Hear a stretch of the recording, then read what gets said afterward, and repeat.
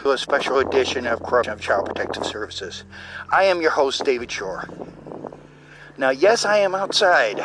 You can hear the cars going, motorcycle.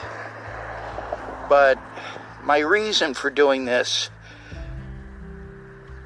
as the internet continues, we become more and more disconnected from each other. We also have to watch what our children are viewing online, no matter what it is. Also got to watch that they don't get on sites that could possibly get them in trouble or get someone to have them meet them someplace. You hear it all the time. My focus on this is the following. How many of us would rather be in the virtual world than in the real world? I mean, really think about it. We would rather type on a keyboard than talk over the phone, than do a video call and meet someone. And if you do meet someone,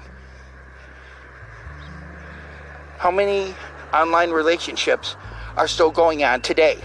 How many online relationships even meet? How many people actually answer the phone? How many are real profiles and how many are just scammers? How many are just, hey, I'm such and such, and you see the picture and maybe that's the person, maybe it's not.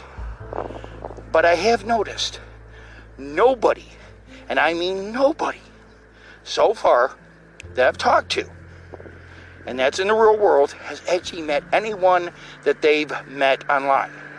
That doesn't mean it doesn't happen. But as parents, how many of us have actually, or how many of you, I'll just say that, how many of you listening actually meet the people that you type online? How many people have you met that were in real life, in the real world, and then you said, hey, give me your Facebook or page, or give me this, or give me your number, I'll text you, and you still communicate? That's what I'm getting at. Why are we so afraid to go out of the virtual world into the real world? Well, the media has a lot to do with that. They make it sound as if the real world is scary. Well, who made it scary? Who are the ones that said, oh, if you do this or if you meet this person, this is going to happen? Whatever happened to meeting in a public place? You know? How about you single parents? And it doesn't matter if it's a single mom or single dad. And you start having a communication with someone. You know, people like Dr. Phil, the Department of Justice, and the Department of Homeland Security all say the following: if they don't talk over the phone, use any excuse why they can't talk over the phone or can't do a video call, or for whatever reason continue avoiding meeting, that they are a scammer, that they're a catfish. Well, what are we to do? What are we to say? How do we know what's real and what's not? I mean, CPS lives in La La Land. They make things up as they go along. And the problem is, how do we know that the other person on the other end is a person? Isn't it sometimes that you get the feeling you're talking to a computer? That if you're talking to a man or a woman, depending on your sexual preference, that's not the person you think it is. And that chances are the person is halfway across the globe. Someplace like Lagos, Nigeria. Yes, I've dealt with my fair share of scammers. Now we have to protect ourselves. But how do we do that? Well, as I said about CPS, this is what you do. Number one, if you suspect anything, just block the person. If a person gets a hold of you out of the blue, block the person. Because if you don't remember giving that person your number, odds are what happened, they just dialed at random, or maybe they got your number online. Maybe you gave it to someone and they decided to post it. Watch what you're posting. But the bottom line is this. We have got to stop this. Oh, we're lonely, this, that. Because they target people. And well, I'll tell you, are we supposed to not have a life? Look what's going on right now with COVID-19. Okay, I hit the wrong button. But I will tell you. Hang on. Okay, sorry about all the breaks. Well, what's going on is, if our kids are spending more time online, if you have someone that you're talking and they're saying all the right things, and they send you a picture, but as soon as you ask, hey, can we talk over the phone? And it's the following.